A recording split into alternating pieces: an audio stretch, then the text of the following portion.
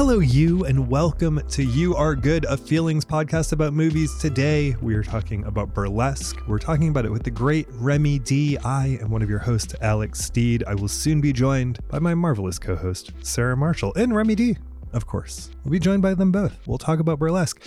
If you don't know about You Are Good, a feelings podcast about movies, we start by talking about a movie. We talk about the feelings that the movie evokes, or various elements of our lives, our mental health, our paths as humans, stuff that's revealed and touched on in the movie itself. So it's, kind of a movies podcast. We talk about the movie a great deal, but we also talk about ourselves, our lives, what it's like to be human. If you're new to the show, welcome. That's what you're in for. Burlesque is a 2010 American backstage musical film written and directed by Steve Anton. It stars Cher, Christina Aguilera, Kristen Bell, Stanley Tucci, Alan Cumming, Peter Gallagher, and more. The film tells the story of Allie Aguilera, an aspiring singer who leaves her small hometown for Los Angeles, where she becomes a dancer at a struggling burlesque lounge owned by Tess, played by Cher. Remy Dee, also known, as made clear by her website, as The Cure with the Curves. I initially read that as The Curse with the Curves, and I take either. I'm into Cure with the Curves. I'm into Curse with the Curves, either one. But Remy specifically is Cure with the Curves. We love Remy. Remy is a friend of the show, a listener to the show for a long, long time. I met Remy in Nashville. And Remy reached out at some point and was like, that I'm a burlesque performer. Why don't we talk about the movie Burlesque? And we were like, hell yes. Let's talk about it. Let's talk about what it gets right. Let's talk about what it gets wrong. Let's talk about if it even has any burlesque elements in it. Again, Remy's a hell of a burlesque performer. Check her out. You can find all of her information linked in the show notes. You can find us on social, Twitter, Blue Sky, Threads. I'm on TikTok. I'm doing TikToks that come from the show. You can find us in all those places. On Instagram, we have Reels. We put up a little reel about our conversation talking about Tori from Saved by the Bell and the role that Liana Creel, who played Tori in Saved by the Bell, had in producing But I'm a Cheerleader. We put that up there. And someone tagged Creel, and Creel responded. Was truly amazing, truly wonderful. When people say nice things about a person, it's nice to bring that person in and be like, look, these people are saying nice things about you. Don't do that with when people say mean things.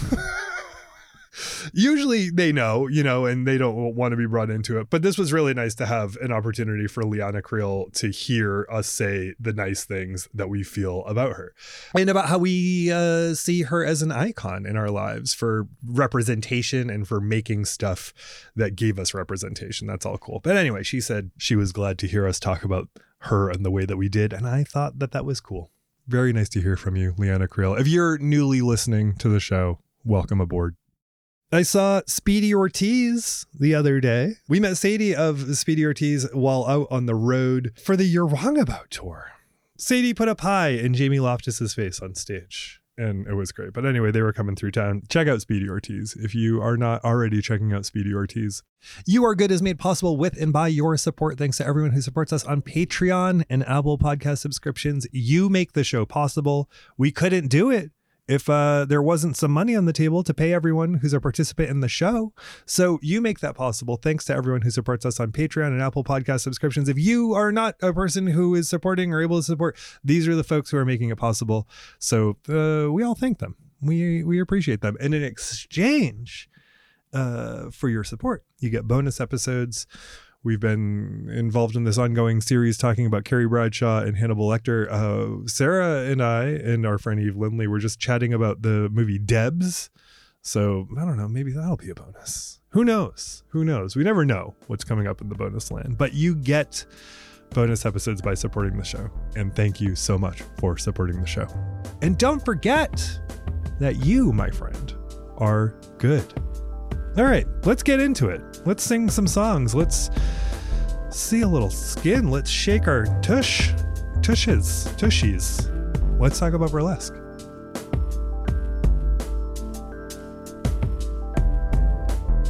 Hello, Sarah Marshall. Hello, Alex Steed. That was my Cher impression. That was so bad. Sarah, I throughout this movie was like prepping to maybe do a Cher impression, and I was like, I don't even know what one's voice has to do to get there. Well, did you ever see this is one of my favorite things that ever happened in TV. There's an episode of Will and Grace where Jack got a Cher doll. Ooh, no, I have not seen this. Like they go out for breakfast and they have to wait for a four top to become available so Cher can have a seat. And then the closing joke for the episode is that the real Cher turns up, obviously. Of course. And Jack thinks that she's a Cher impersonator drag queen. He's like, this is how you do Cher. He's like, you think so? Ho! Ho! Did she reciprocate, I hope? I think she says, snap out of it. She says, I'll kick you till you're dead. Yeah. Oh my God. Alex, you're going to become the first ever Olympia Dukakis impersonator. That's not true. There's probably 35 of them. But you'll be good at it. If I do drag, I will do it as Olympia Dukakis. In Moonstruck. You just come out, you look around at everyone, you say, your life is going down the toilet. And very occasionally I'll do a Look Who's Talking Olympia Dukakis. And then she can talk about her cousin, Michael. Yes, I'm Sarah Marshall. You have the vibe of a person who just took burlesque into your body. Yeah, I did. I raw dogged burlesque, and it was all I ever wanted. We're talking about burlesque. We're talking about burlesque with each other, of course, but we're also talking about it. This movie was, I think, suggested to us or recommended to us somewhere around 150 years ago by Remy Dee. Her patience so appreciated, and we're finally here. We're finally doing it. We appreciate it. Remy. Hello. Tell us about you and tell us about why you're bringing us burlesque. My name is Remy Dee, and I am a real burlesque performer. Ooh la la. Not an imaginary burlesque performer. I born and raised in New Orleans, and now I live in Nashville, Tennessee. I perform in both cities. I have been a professional burlesque performer for about 12 years, and I think I've been good at it for maybe 8. That's a great ratio. That is a great ratio. I always, when you hear people who are performers, in your case, Remy in burlesque, and then people who are in stand-up, when they talk about their careers, they usually talk about, exactly as you said, that there was 5 years of getting there. Like, what was it like in those first 5 years? Well, I'm not a trained dancer, believe it or not. I got kicked out of ballet when I was 4 for reasons. But a knife fight. but I did grow up doing theater, and of course I saw my first burlesque show in 2009 in New Orleans, and just like Allie in the movie, I fell in love. I'm like, I want to be part of this. I started as a singer, but then the more I watch the other dancers, the more it's like, this isn't as complex as ballet, not all the time. I think I could do this. It's a very accessible art form, but you do still have to put in the work. You do still have to put in the practice and get your stage time, get your confidence. So I think the first couple of years was me doing that, just finding my footing, finding my voice, my style, and gathering, a couple unnamed numbers worth of costumes and rhinestones over the years. Yeah, that makes sense. Sarah, have you ever been in a burlesque situation? Have you ever gone to a show or been on stage in a burlesque form? No, which is funny to me. I mean, I've seen, drag shows and I've seen strippers, but I haven't burlesque, which is funny to me because when I was growing up, this was exactly the kind of movie that I liked. And I was particularly obsessed with Flashdance as a 13-year-old. And I understood kind of one of the ultimate sources of power and joy to be public sexy dancing.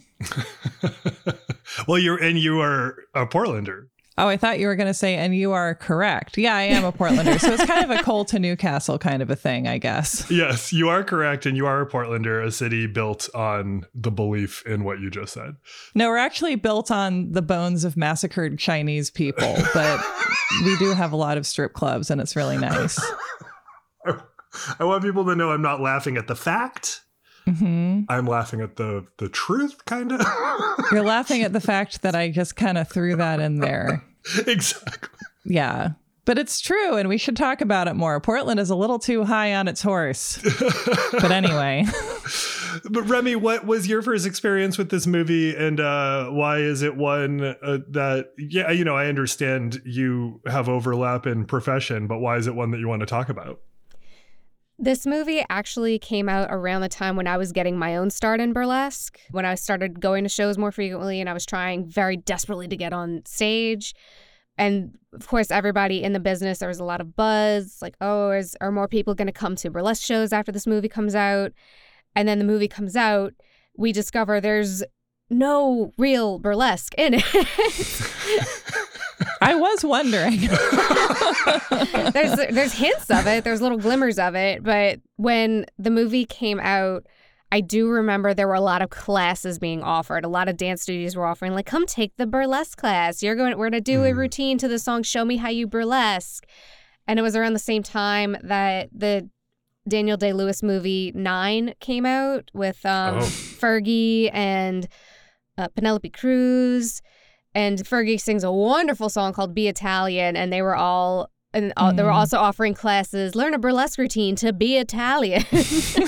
I truly feel like you're making this. I know that this is true, I'm sure. No, but it's just that 2010 feels like it never happened. All these facts feel hard to deal with.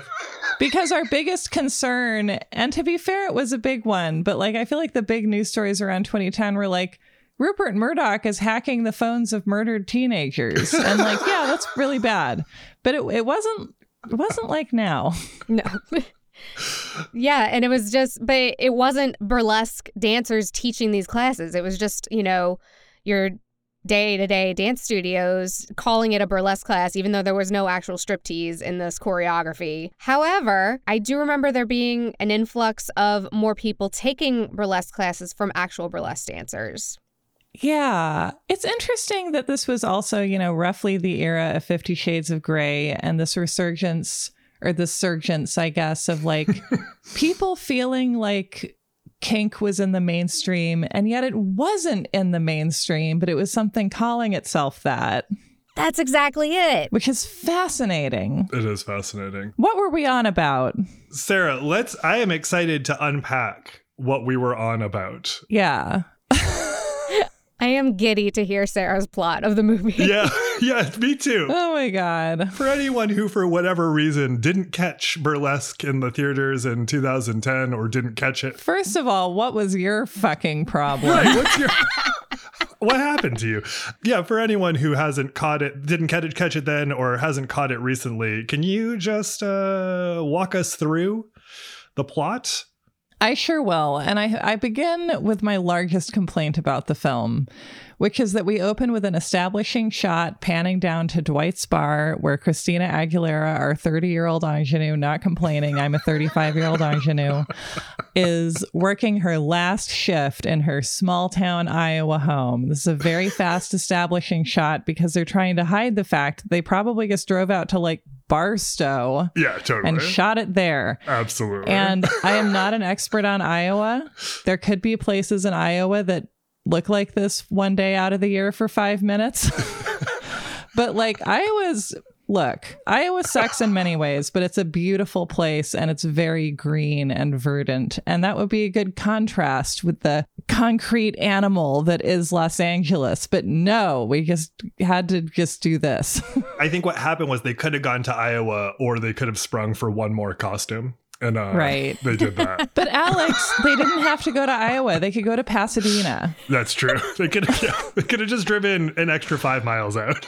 Yeah. And I was watching this movie yesterday while I like did stuff in my kitchen, and I just had the time of my life, because this is the movie of the grade, like perfect to make egg salad while watching. And this movie is entirely comprised of cliches, but they're all the cliches that I love the most. Yes. Ingenue leaves her small town where she has nothing holding her down and heads to the big city, where she stays in a seedy motel and the cash is taken out of her toilet tank, just like in Pretty Woman. This movie is also like, and I love this movie, okay? I'm insulting it because I love it. This movie is also the most obnoxious kind of musical, which is like a musical where characters simply sort of step forward at random points and are like, time to do a pop song. It doesn't connect to anything, but I'm doing it in the movie. And my character's doing it, so... They're trying to make it make sense that this character would just start singing. It's not like one of the older... musicals in the golden age where they're so full of emotion that they have to start singing. I feel like this is like the movie Once, where whenever they do start singing and playing music, it's part of the plot and it just moves forward with the story. But some of that just kind of sticks out even more than somebody just breaking out in a song. Like later in the movie when Cher is singing her beautiful ballad, that felt it's wonderful. I love that song, but it sticks out. Yeah, and that's like my favorite part of the whole movie because Cher's like working late and this guy shows up and he's like, hey, we got to do your big musical number for the movie. And she's like, oh, I lost track of time. And he's like, do you want to just do it tomorrow? She's like, no, let's just do my big musical number for the movie now. Yeah. And it's like the characters are talking about how to do the movie, and then she does it and it's great and you're transported, but you're like, why did we have to have that conversation? Yeah, this again, this is all said with love. This was a romp, but it's 2 hours long for that reason. Yeah, there's a lot of setup for the thing that's going to happen that really we could have just burst into, but it's fine. Yeah, it's really good. It's really like of its moment, and like it's like a Franken movie made of the pieces of 100 other movies as well. Like there's some Flashdance in here. There's obviously a lot of Showgirls in here. This is the movie you show your tween sister to like get her ready for Showgirls. Yes. Yeah, this is just Showgirls. Yes, it's Showgirls. But without all the sex work and the weird, angry lesbianism. It's just missing a little Gina Gershon. I'm getting a little too old for that horror look. So when I started watching this movie, I was convinced the love interest was played by Taylor Kitsch from Friday Night Lights. But it is, in fact, someone named Cam Gigondet. That can't be right. Who I think was in Twilight? The bad vampire from Twilight. Oh my God. He looks like he killed someone recently. He has no affect and he looks like a Droog from Clockwork Orange. Like he is dressed like a Droog. My God. Yeah, instead of all white, he's in all black. Yes. I was thinking they were doing like a weird cabaret homage, but no. I appreciate the guy liner. Yes. And Jack, my burlesque friends and I joke about this. He's the only one that does like a real, true burlesque act in the movie. The scene where he's coming out to get cookies. Yeah. And he's gradually losing clothes every time he comes out, which I thought was a very cute scene. I thought they actually had chemistry in that scene. Totally. But that's very burlesque, what he did. Aw. Proud of you, Cam. That's so great. So, Nomi Malone, Christina Aguilera. Her name is Allie Cat, probably. Her name is Alice Marilyn Rose. Oh. Come on, have an ugly name. That's her name. I had to look at Wikipedia to confirm this, but yes. Alice Fishbein over here. Allie Rose shows up in what I have to assume is downtown LA. Definitely. And so she like goes and pounds some pavement. She's looking for a job. She wants to be like a backup singer. She wants to sing because she sang a big pop song before she left Dwight's in the California desert part of Iowa. And she's out walking around all day, and then she like stumbles into a burlesque club on the Sunset Strip, and Alan Cumming is there, but they seem to have only had him for like 5 days. Yeah. At most. And good for him. He has stuff to do. Alan Cumming in this movie is like if someone gave you a meal, but they put all of the best spice that would have gone in the meal on the side. And they were like, you figure it out. Or in like the tiny appetizer. Yes. you get a really great tiny appetizer, and then you get the rest of it. And you're like, where's the tiny appetizer? Yeah, Alan Cumming, this movie's only deep crime outside of not utilizing burlesque. I love Alan Cumming with all my heart. I've seen him perform live, and I am deeply upset for two reasons. One, as y'all said, he's very underutilized in this movie, but also he makes an anti-strip club joke. Oh, he does. Yes. Oh, what does he do? He says, when she comes in and sees the performers dancing, she says, "Is this a strip club?" And he says, "I should wash your mouth out with Jägermeister." Oh, yes. Oh, yeah. Yes. And it's like, oh no, please don't do that. Yeah. There is something authentic about a gay man of a certain age saying something off-putting. Fair. Which I'm not justifying it. Yeah. He can say something else off-putting and then we would be doing great. I'm not defending it. Go to strip clubs, everybody. Spend your money. It's 2010. There's plenty more off-putting jokes coming later in the movie, pun intended. Yeah. Well, and in 2010, it also feels crucially like sex positivity was still like a very fringy idea. Mm-hmm. Yes. And this movie, you can see that in this. And like, I don't know, 50 Shades of Grey fits really interestingly into that too, because it's like sex, but only for the attractive still, you know? Sure.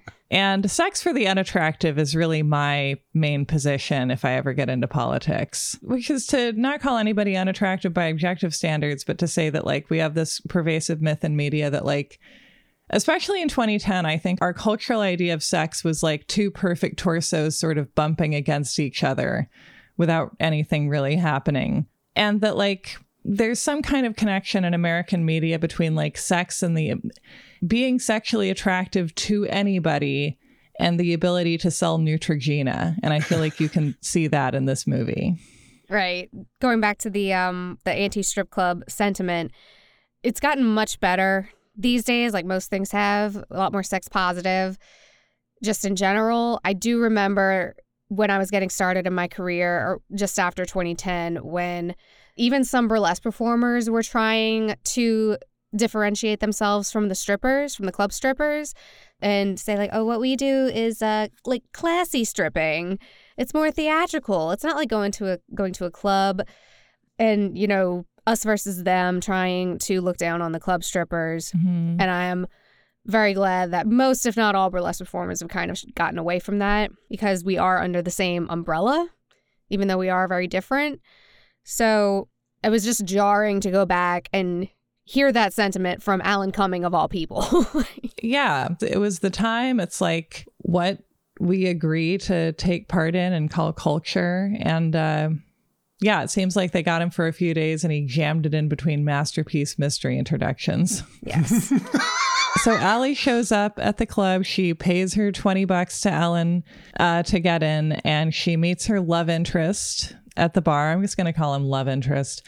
And she's like, how do I work in a place like this where I can do music video choreography in lingerie, which is basically what everyone, it's like you do that or you sing a big pop song. And that's kind of what burlesque is in this movie. And Yes. I would love to talk about what burlesque actually is, because I think I kind of know, but I probably don't. And that's really exciting. But he's like, oh, you got to go talk to Tess. Why don't you go interrupt her while she's very busy? Just walk backstage while people are getting undressed. Insane. It's like, why not hang out and watch the show and then come back tomorrow at 4 or something? Right. But no, and this movie is all about charging right in. And so she charges in and is like, hey, I'm going to watch some exposition. And Veronica Mars is playing the villain. I also absolutely love that, like, the bitchy star who Christina Aguilera has to unseat is Kristen Bell, who has a beautiful voice and is a queen of what she does, but is, you know, she had just been playing a teenager for 25 years. She was in Frozen. Like, it's not as if Christina Aguilera has to take down someone who's known for this kind of thing. She's kind of a soft target. Well, it's funny because before this movie came out, she was in Forgetting Sarah Marshall. But I remember watching that and thinking, wow, Kristen Bell could probably play a really good bitch if given the opportunity. And she was given the opportunity in this, and sure enough, yeah, she's good at it.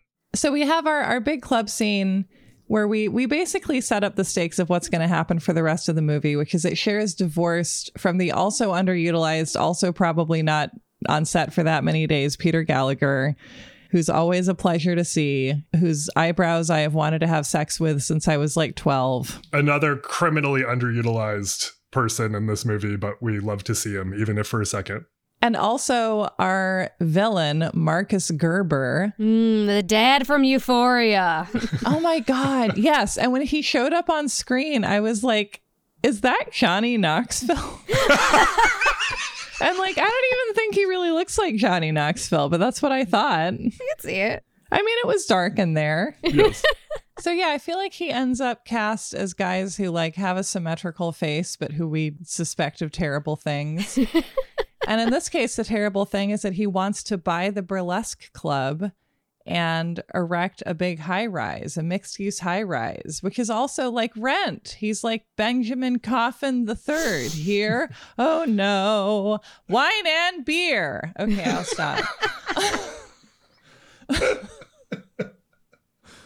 So the stakes are that Cher has basically not paid attention to the finances and double mortgaged the Burlesque club and now needs like $1 million or something in order to save it from being bought out by Eric Dane, the dad from Euphoria. And Stanley Tucci is there. And he's just Nigel from The Devil Wears Prada again. Yeah, Yes. A softer Nigel. He's like Nigel after he got fired and decided to slow down and he's less stressed, but he's still Nigel. I love Stanley Tucci and everything, but I deeply loved him in this movie. And I thought that he and Cher had wonderful chemistry to the point where I thought that they were a couple Of course. for most of the movie. They are in a way, I guess, right? Yeah. So Stanley Tucci is here. It's just like everybody we know is here doing the things we know them for doing. And so we set up the financial stakes. Allie gets rebuffed when she tries to get a job from Cher because she's, again, very busy. And then she goes out and does kind of my favorite thing this character does, which is notice that they're understaffed and just start working there as a waitress and just refuse to not be working there. Mm-hmm. I have done that same thing. And I have just been like, you guys need help. I'm here. I know how to do that. I know how to do the work.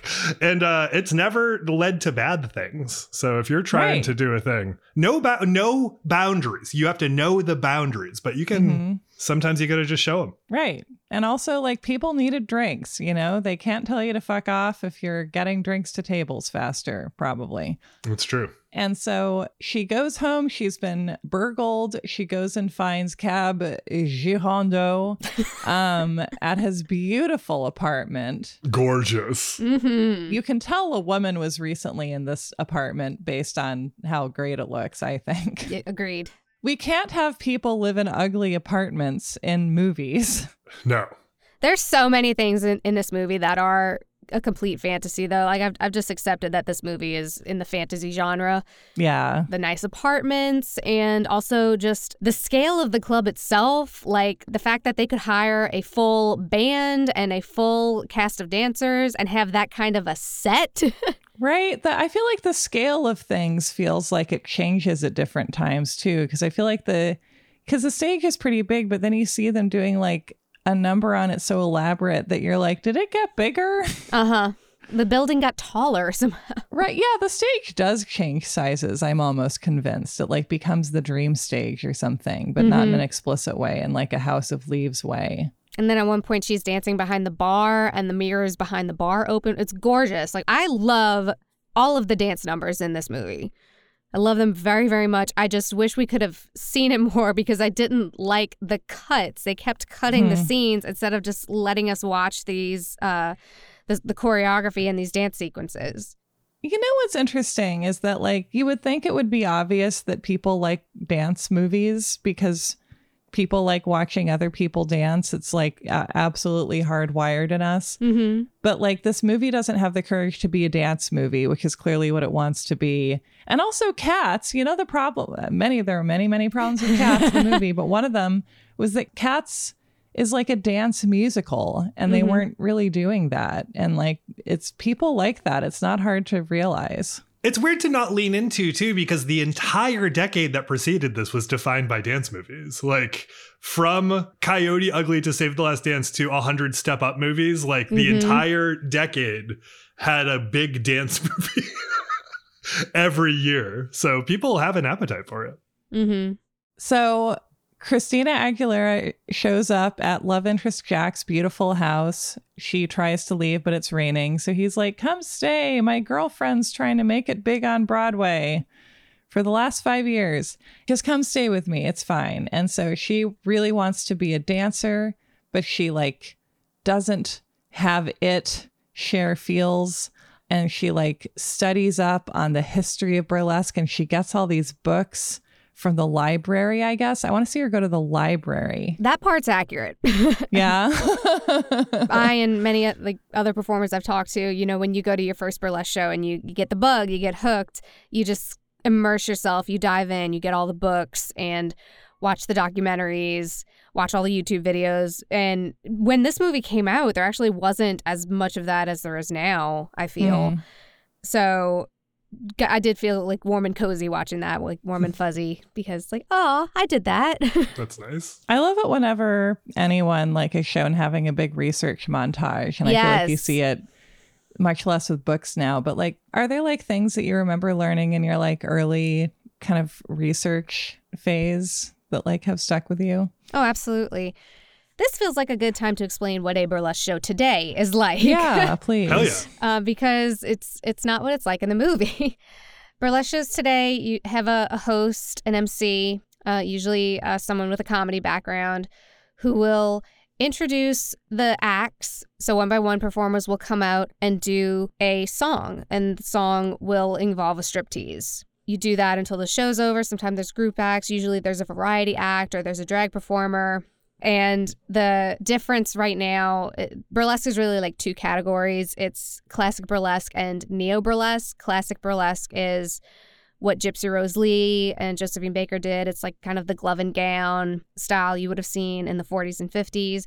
And neo-burlesque is modern costumes, modern songs. So I learned all of that in the beginning, and we learned where burlesque came from. It started in Europe. It migrated over to America, and it started as a satire. The word burlesque actually like means to turn something on its head, and it's just the idea of a beautiful woman who's dressed very I don't like using the word classy, but I'll just say it here, classy. And that's coming off. It's like, oh no, I thought only like not classy girls were supposed to do that. But it's just a giant middle finger to what we're supposed to do, the way that we're supposed to behave.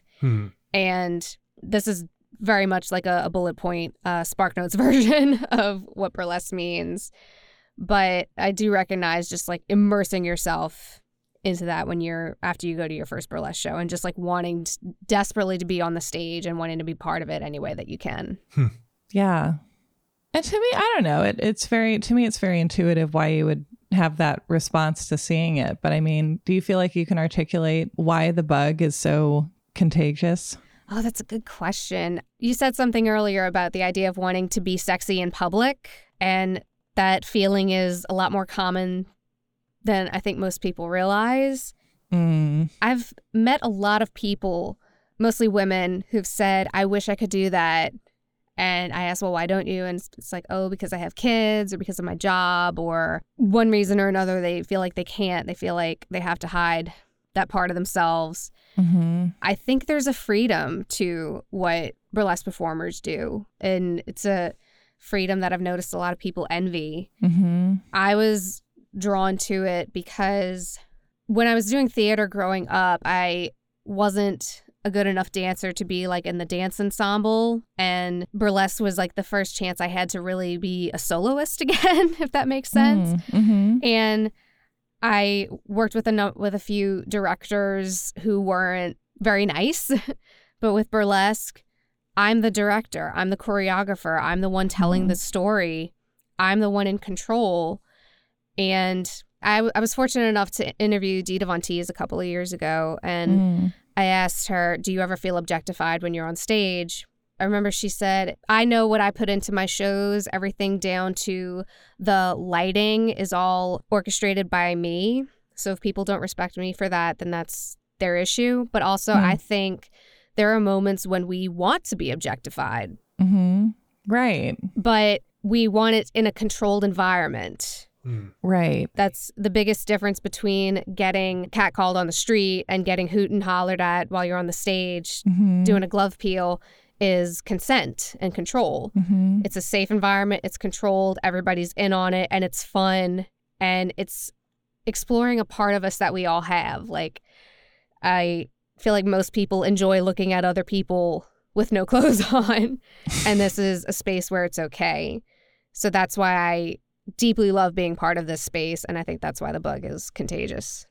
I feel like you've just, I don't know, that articulates something that a lot of people have struggled to sort of make sense of how it applies to their own lives. And I feel like growing up in kind of 90s feminism, there was such a fairly uncomplicated tone of like, well, yeah, like it's bad to be sexually desired. Or to want to be sexually desired, which is really interesting because that's not true. And when you put it that way, it again puts all of the blame on women for everything, as always. And in this case, it's like your desires are wrong. Exactly. Wow. Yeah. Well, and also like something I thought about a lot is the idea that it's like intrinsically that you're really doing something if you accuse someone of doing it for the attention, but really that like people need attention to survive in various capacities. And also that like most people want to be looked at some time for some reason. But then people also like to look at each other do stuff. So it's not like you don't have to really create a demand for that. It already exists. Exactly. Yeah. And I also find that people who say that sort of thing, you're only doing this for attention, they don't usually have hobbies that they do for attention that are any better. They're rarely coming from a place. To your point, we're all doing stuff for attention. Like your version isn't better. Well, if I want to avoid attention, I should simply live in a nuclear silo. Definitely. Yes. I mean, those things can be decorated pretty cute, but okay, so what happens in Burlesque? So she studies up the history of Burlesque. She auditions. Cher is like, oh, all right, you can be in the chorus line.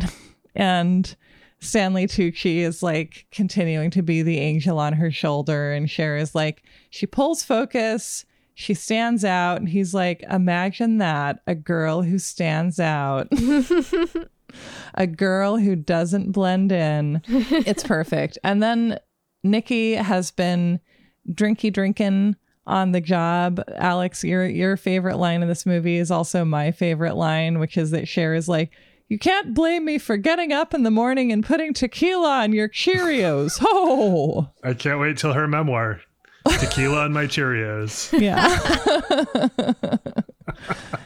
And Kristen Bell, for some reason, why does she do this? she sabotages the music. Right, because she's supposed to go on that scene, but she shows up late because she probably because she's been hitting that bottle. Having some tequila and Cheerios. And yeah, so Christina Aguilera Allie's given the opportunity to perform and she's sabotaged. In a really great, Kristen Bell sends the sound guy down saying that Cher wants to talk to him. And when he's away, she pulls all the mic cables so nothing can happen. Yeah. And so she's like, there's no way Miss Allie Marilyn Rose will be able to figure out a solution for this. And then Christina Aguilera busts out in song because it turns out she has an amazing voice and she tried to tell Cher, but Cher was like, they don't come here to see you sing. Oh, they come here to see you lip sync to Marilyn. Yeah. Oh. And this is apparently a thing that Cher tells everyone all the time, every day. This is Cher's defining line. Every morning she's like, nobody's here to see you sing. This whole scene, there's so many things that don't make sense. I don't understand why they have a band if they're lip syncing for a lot of songs. I don't understand why they're saying no one's here to see you sing when Cher opened her first scene was her singing. And why do they have microphones that I'm guessing are plugged in if they're all lip syncing? And then are the microphones just picking up them like breathing really hard?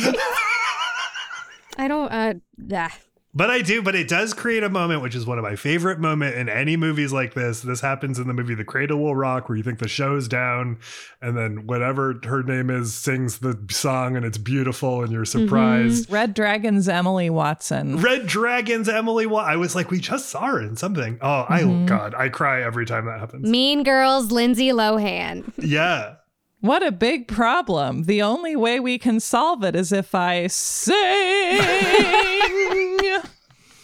A true theater kid shit is like, how do we get through this? We sing our way out of it. Yeah. It's also like, it's totally reasonable for her to be playing an ingenue at this age. I think that you're kind of 18 until you're 30, especially in pop music. But I think it's just that, like, by the time this movie came out, Christina Aguilera had been famous since I was in the 5th grade. And it felt like she had been around forever.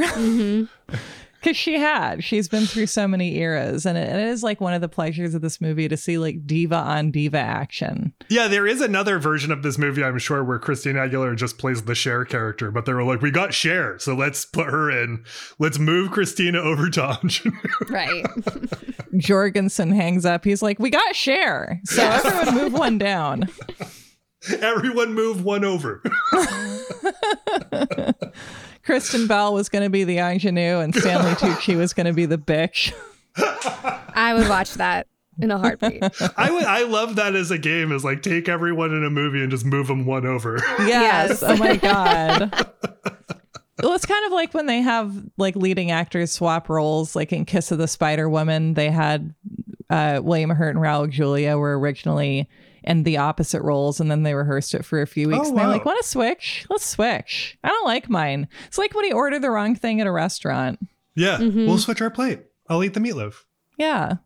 You be the freedom fighter. I'll be the gay guy. So she sings her way through it, and then she becomes the new star of the burlesque show. And then really the two plots for the rest of the movie are Cher's got to save the club, and Stanley Tucci is like, Cam Galooly, true love doesn't wait around forever. You got to make a move with Allie. And Cam's like, I have a girlfriend. And Stanley's like, whatever. And Allie starts going out with Eric Dane, which is great because it happens in a montage and they go on many dates. But this way the movie doesn't have to think of a single thing for them to say to each other because clearly they can't figure out what would even happen. Mm-hmm. And the whole reason for this is he's a plot point. Like he's not even like a romantic plot point. Like he's a real estate plot point. Yeah, the whole reason for their exchange of even getting together is so she can take a little piece of information that he leaks and then use it later. And it feels like it. Right. But it goes on for so long. And then, and what this movie does that I love is that they go out and the only conversation they have is about the concept of air rights so that she can then explain it to Cher. Yes. And so Cam's girlfriend breaks up with him on the phone while they're at a wedding for Georgia, one of the dancers who got pregnant, and just is continuing to work at the club during her whole pregnancy, which I think is the utopian aspect of this movie, whether it happens in real life very much or not. I bet it happens sometimes, but not very much of the times. Remy, do people work through their pregnancy? Yes, actually. And they will sometimes do acts emphasizing their belly. The bigger that they get, it's very beautiful. That's fantastic. Yeah. And I've seen some performers work until they are probably 8 months pregnant and their belly's huge. And they have to alter their, use different costumes a little bit. But yes, I've seen many pregnant burlesque performers. And that's great. They rule. Seriously. That's amazing. And I really want to see that. Yeah, there are so many different shapes that you can take clothes off of when you think about it. Well, that's a wonderful thing. I think that's another reason why people get the bug and are drawn to the space, because it is all shapes, all sizes, all genders today. Now, if I'm being honest, yes, Burlesque back in 2010, it was kind of similar. A lot of big producers had very cookie cutter ideas of what Burlesque should look like. But that's why people are very drawn to it today, is because of the diversity and people celebrating all of the different shapes, being able to do a striptease. Yeah, in Maine, at least, and I'm sure this is the case elsewhere, but in Maine, there was such an overlap between burlesque and punk culture that I think burlesque was really the first place in like a real sort of like cultural space that I experienced like body positivity in action. Like, Yep. And by body positivity, I don't mean as performance or as theory, but of being like, look, like everyone is welcome here. This is sort of what we're doing. If you're not into it, get the fuck out of here. Absolutely. And that was, over 20 years ago. And it was certainly head and shoulders above where everybody else was. Yes. And that's the other... I hate to keep bringing up where the movie falls short or where it's not like actual burlesque, but... It's a good teaching moment. All of the dancers in the movie, I was getting them mixed up because they all looked so similar. Yeah. And that is still kind of an issue today, especially with shows with like very big world-renowned dance shows like Crazy Horse in Paris, the Moulin Rouge in Paris, the Rockettes. They like the synchronicity. I can understand that from a producer's standpoint in that you want all the costumes to fit as many people as possible. But when I saw Crazy Horse this past December, it was phenomenal. Some of the best dancers in the world on this stage, but I was getting them mixed up because they all looked exactly the same. Mm. Yeah. I mean, I feel like this is part of what we kind of think about and accidentally theorize when we think about sort of what is attractive and who finds it attractive and what kind of power are we celebrating here. Exactly. It's difficult, and we get very frustrated because there are producers out there who have the budget to put on a show like what we see in the movie with these big stages and the lights and everything, but they are mostly men and they have that same cookie cutter idea of what burlesque should be. And I've talked to audience members who will go see those big shows, but then they'll see the smaller shows that we do and it just feels more authentic. I can't speak for everybody, and I haven't seen all of the big shows, but there is an authenticity with performers who produce shows that I find. Yeah. I mean, I feel like that this movie also, there's some definite nods to Cabaret, and I think Alan Cumming played the MC in Cabaret on Broadway or something, right? Yeah. Yes. Which is perfect casting. And Liza Minnelli's role in Cabaret is so memorable in the onstage portions, especially because like the show within that movie and then also the movie itself, I think did a great job of assessing what is she bringing and how do we show that to the best of our ability, and the idea of being a performer who is able to work in a way that sort of is about what you individually can bring feels very different from being kind of a uniform component of something. And then also, the fact that in 2010, it's like a very mainstream idea that it's really fine to insist that women have basically the same body type and are punished if they don't. Exactly. Yeah. And so basically... Allie and Cam get together. He does his keeps taking his clothes off while getting cookies. He's just it's like the best scene. Yeah, it's so sweet and like bubbly and innocent. And I was really struck by it when I first saw it in theaters and this time too. And they kind of cut through all this like weird misunderstanding that's been going on. And then Allie works out what's going on with Eric Dane, that he's going to try and buy the club and Benjamin coffin it. And so she like rushes up to Cher like she's always doing. She's like, can you just shut up and listen to me? Do you know what air rights are? And Cher's like, no, I don't know what air rights are. Oh. And then basically that afternoon they go talk to a suit and are like, Alex, you explain this part because it's a business thing. Yeah, they basically, Allie has learned earlier in the movie on her date with Eric Dane that in order to have a really great view from his place, he bought the air rights to the property across the street from him, which means there's a strip mall at the bottom. He bought the air rights from the owner, which ultimately means no one can buy that space and put in a tall building obscuring those air rights. So Allie has learned about air rights, and she takes that knowledge with Cher to approach the guy who owns the luxury condo development that we're seeing at the beginning of the movie. By the way, it's not even open. It's just in development.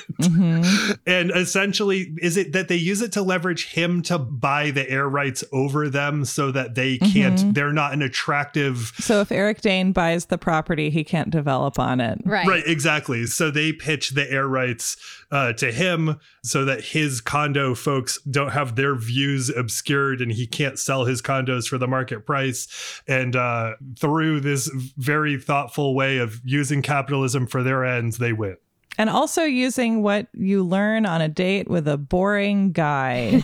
And then there's this whole thing with Cam where he won a Young Nashville Songwriting Award. He got a little trophy, but then he came to LA and his dreams were dashed. And now he's always like, my music isn't ready yet.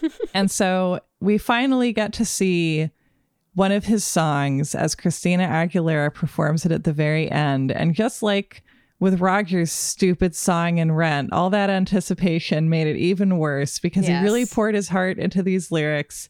And the lyrics are, get up, show me how you burlesque.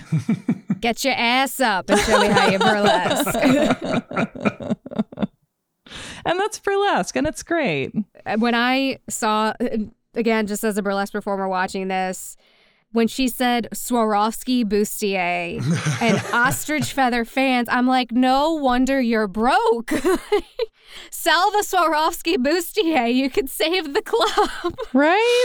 What does this movie do well? I have zero complaints about the choreography. Like the actual show that they put on is incredible. I watched this movie again just to watch the dance sequences. And I feel like there's a campiness to this that we celebrate when we do burlesque. So, as much as we hate on the movie, I have talked to a lot of other burlesque performers like myself who do have a soft spot for it, despite all of its flaws. So like we were talking about the similarities between Showgirls and this, and these are ultimately movies about, somebody who sees a thing, is changed by the thing, wants to become the thing, becomes the thing. What about that resonates with you? So even though I've been performing burlesque since about 2011, I still felt like I was holding myself back because I had, the inner critic saying, well, you're not a trained dancer. You're never going to perform outside of New Orleans. What are you doing? You need to make sure you always have a day job to fall back on. And it wasn't until 2018. It wasn't until 2018 when I became a full-time performer. And that was a big leap.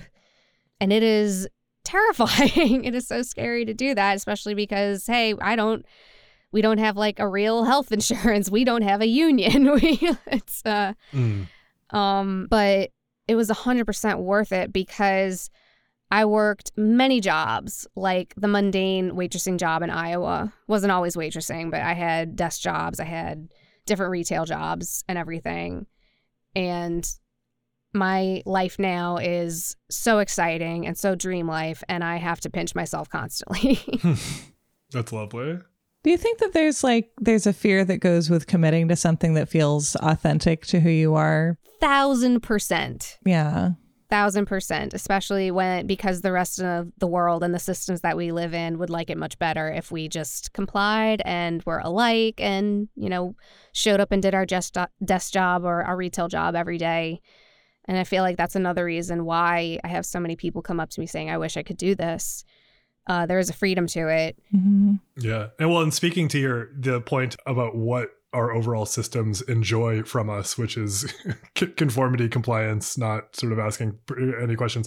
Another whole part of that is like keeping our clothes on under very specific contexts. And it's only okay to do the other thing under its sort of purview. Absolutely. What I've always loved about burlesque and the people I've known who do it is, to your point, it's like not just a matter of sort of getting out and performing, but it's shaping the entire performance. It's like creating a narrative around it. It's creating a specific kind of space that invites specific forms of like multi-way consent. Like it's still extremely radical, 100 years later. Absolutely. While all genders do participate in burlesque, it is still a very feminine art form, and the patriarchy that we live in, it relies on being able to monetize women's sexuality for their benefit as it, certain time, certain place. It's for a Carl's Jr. ad or to make a baby. Exactly. It's true. So when a woman or a femme presenting person is making her own money, doing what she wants to do, be it burlesque, be it working in a strip club or having an OnlyFans, what have you, it deeply upsets a lot of men. Yeah. But no, I think that's one of the other radical parts of it is we are using our sexuality, which for so long other people felt entitled to. We're using it for ourselves and we're exploring it ourselves with our own comfort, our own consent, our own terms. I don't have a direct metaphor for this, but I watched an episode of Frontline last night about diamonds, basically. And most people know how diamonds work and that there's like, they're not really as valuable as we pretend that they are. But, we started off by pretending they had value and then created a scenario where this value became real to an extent. And that's based on the diamond cartel operated, at least as of 1992, and I'm pretty sure today, without really any change, by the De Beers Corporation, and that it was important after the unification of these diamond mines in South Africa that other diamond producing regions, whether in the continent of Africa or in, Russia or Arkansas, as the case turned out to be later on, that they couldn't really produce commercially because then De Beers couldn't decide how much diamonds were going to be worth. And that there's something like kind of worryingly similar there to the idea that like if women, specifically historically and now women and anyone who is, anywhere inside of femme existence or presentation, if they decide their own value, that cannot be like this scenario somehow where like that sexual power can only be sold by people who don't exhibit it themselves, right? Because they get to decide what the value is. And in this scenario, kind of keep the value low. I want to say, this is echoing that. I've been in one burlesque performance and it was in 2010. A friend of mine who's a performer asked me to participate and I was dressed like a preppy. And we were walking, sort of like taking a little date walk on stage. And I'm essentially a sex pest. And I'm sort of like tossed behind a big cardboard bush and castrated by my friend who's on stage. And then there's like silk scarves of blood. It was a very fun situation. But I like that was my favorite is that like everyone showed up and they're like, oh, we're going to see. There were some people there who I think were just like, we're going to see this lady get kind of naked. And they saw this play in which someone made a bad move and got castrated. And I love that. Like, that's the best. And it's to your point, Sarah, about being like, there's this reclamation of those terms. Yeah. And that's theater, darling. That is theater, darling. And I guess like this movie, here's to me the kind of the paradox of this movie is that like, it is kind of overly slick and well put together, and it does feel a little bit like 2010's Soulless, and yet it does work, and like somehow it like misses the mark in such an interesting way that it comes back around and does have a soul. Yeah. How does that work? I don't know, but I think that's a right-on assessment. You remember, I mean, in the lead up to us talking about this, all that I could remember of the movie is the tone being strange. And I'm realizing now that how you're assessing it as being 2010 Soulless is exactly what I was looking for with regard to the tone being strange. So I was kind of surprised when it landed as well as it did. Like, I think this movie works very well. Everyone really shows up for their part. Even the guy whose name I don't know, who I think looks like a droog. Cam Gigawatt. Yeah, Cam Gigawatt. He shows up real. Everyone shows up and everyone does the thing. And they're cast for what they're good at. And Kristen Bell gets to be a bitch. And she's great at that. And they're all people that you're happy to see. Like, even though they don't give Peter Gallagher much, you're like, oh, great, Peter Gallagher's here. Awesome. James Brolin is here to help save the day at the end. Oh, my God. Yeah. I wonder if they got James Brolin to be in the movie because the director's name is Stephen Anton, I believe. And he played Troy in The Goonies. What? With the young Josh Brolin. That is him. He played the evil preppy kid, Troy, in The Goonies. Wow. The whole reason this movie came to be was because Steven's sister Robin was a pussycat doll.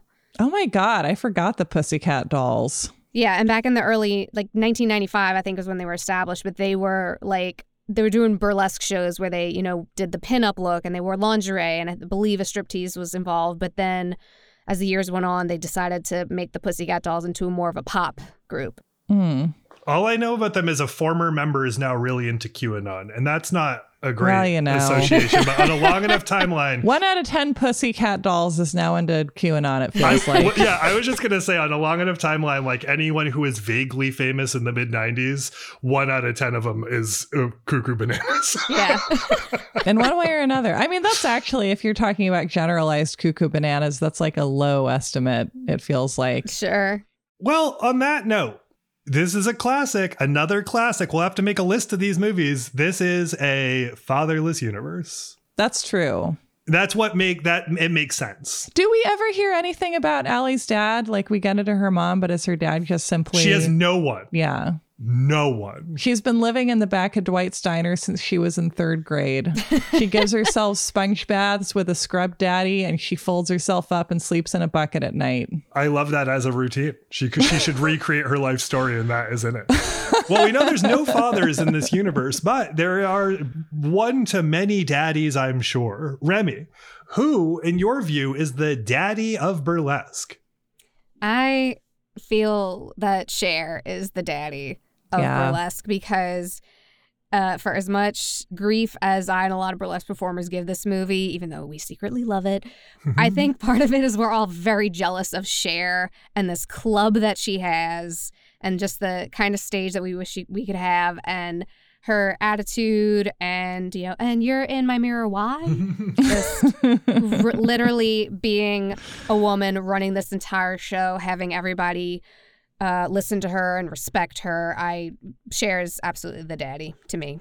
Right on. Well, this is such an obvious one, and I feel whatever. It's obvious for a reason. I'm going with Tooch in this case for many reasons, but again, I love this scene where they finally lean into being like, Tooch is gay, even though it could be argued that they've been leaning into it from the beginning. And we see him at a new lover's house. The new lover doesn't know Tooch's actual name. Tooch doesn't know the new lover's name. They have a lovely moment of realizing they don't know each other's names. And then Tooch is like, hey, lover, do you want to stay for lunch? And lover wants that. And Tooch informs lover that he's going to be making lunch. And what a great Nigelism. What do you think he made? Oh my gosh, that's a great question. Bruschetta.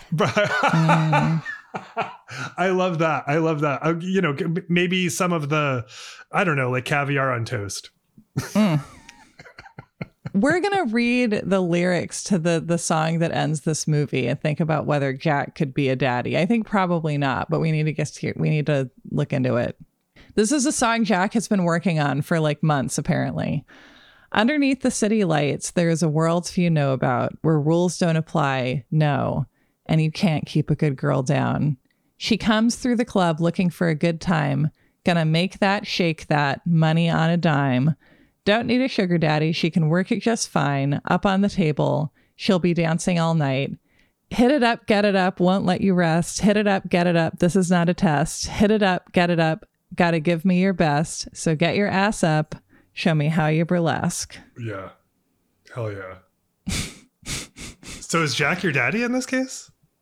I don't know. I think maybe I just have to say Christina, because I feel like she's giving it her all in this. And I think that like this was an interesting move for her because like I don't think she was really, I don't know her for acting at all. And I know that she did some, and I want to say she was in the Mickey Mouse Club or something. But like, you know, as a pop star of the late 90s, you kind of have to do it all. And so it makes sense that this is something she has some experience with. But like, regardless of the actual backstory, it feels to me like she was like, I want to star in a huge movie where I do like a classic musical thing. And that I don't think was that intuitive for what she had been doing to this point.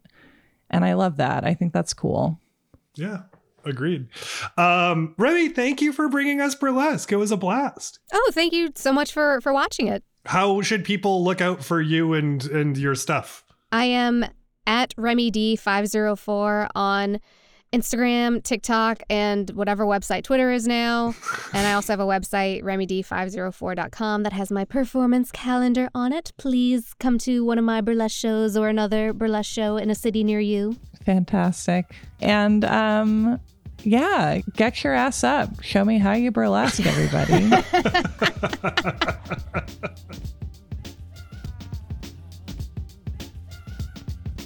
All right, everybody, that is it for this week's episode of You Are Good, a Feelings podcast about movies. Thank you, Remy Dee, for joining us. Thanks, Cher, for all of it. Thanks for all that you do. Thank you for listening to the show. Thanks to Miranda Zickler for producing and editing this episode. We love and appreciate you. Miranda, thanks for doing what needs to be done in order to make this show live and thrive. Thank you, of course, to Fresh Lesh for providing the beats that make these episodes sound so sweet. We appreciate you, Lesh. Find us on social media, all of them. We're on Twitter, Instagram, Blue Sky, Threads. I'm on TikTok, just as Alex Steed. Find us over there. Support us on Patreon and Apple Podcast subscriptions, if you will. It really helps out. Helps us make the show possible. It helps us make this one of the focuses of our lives. And we appreciate that you help make that happen. And while we're at it, it doesn't hurt to remind that you, my friend, are good. Thank you so much for joining us. We will talk with you all next week.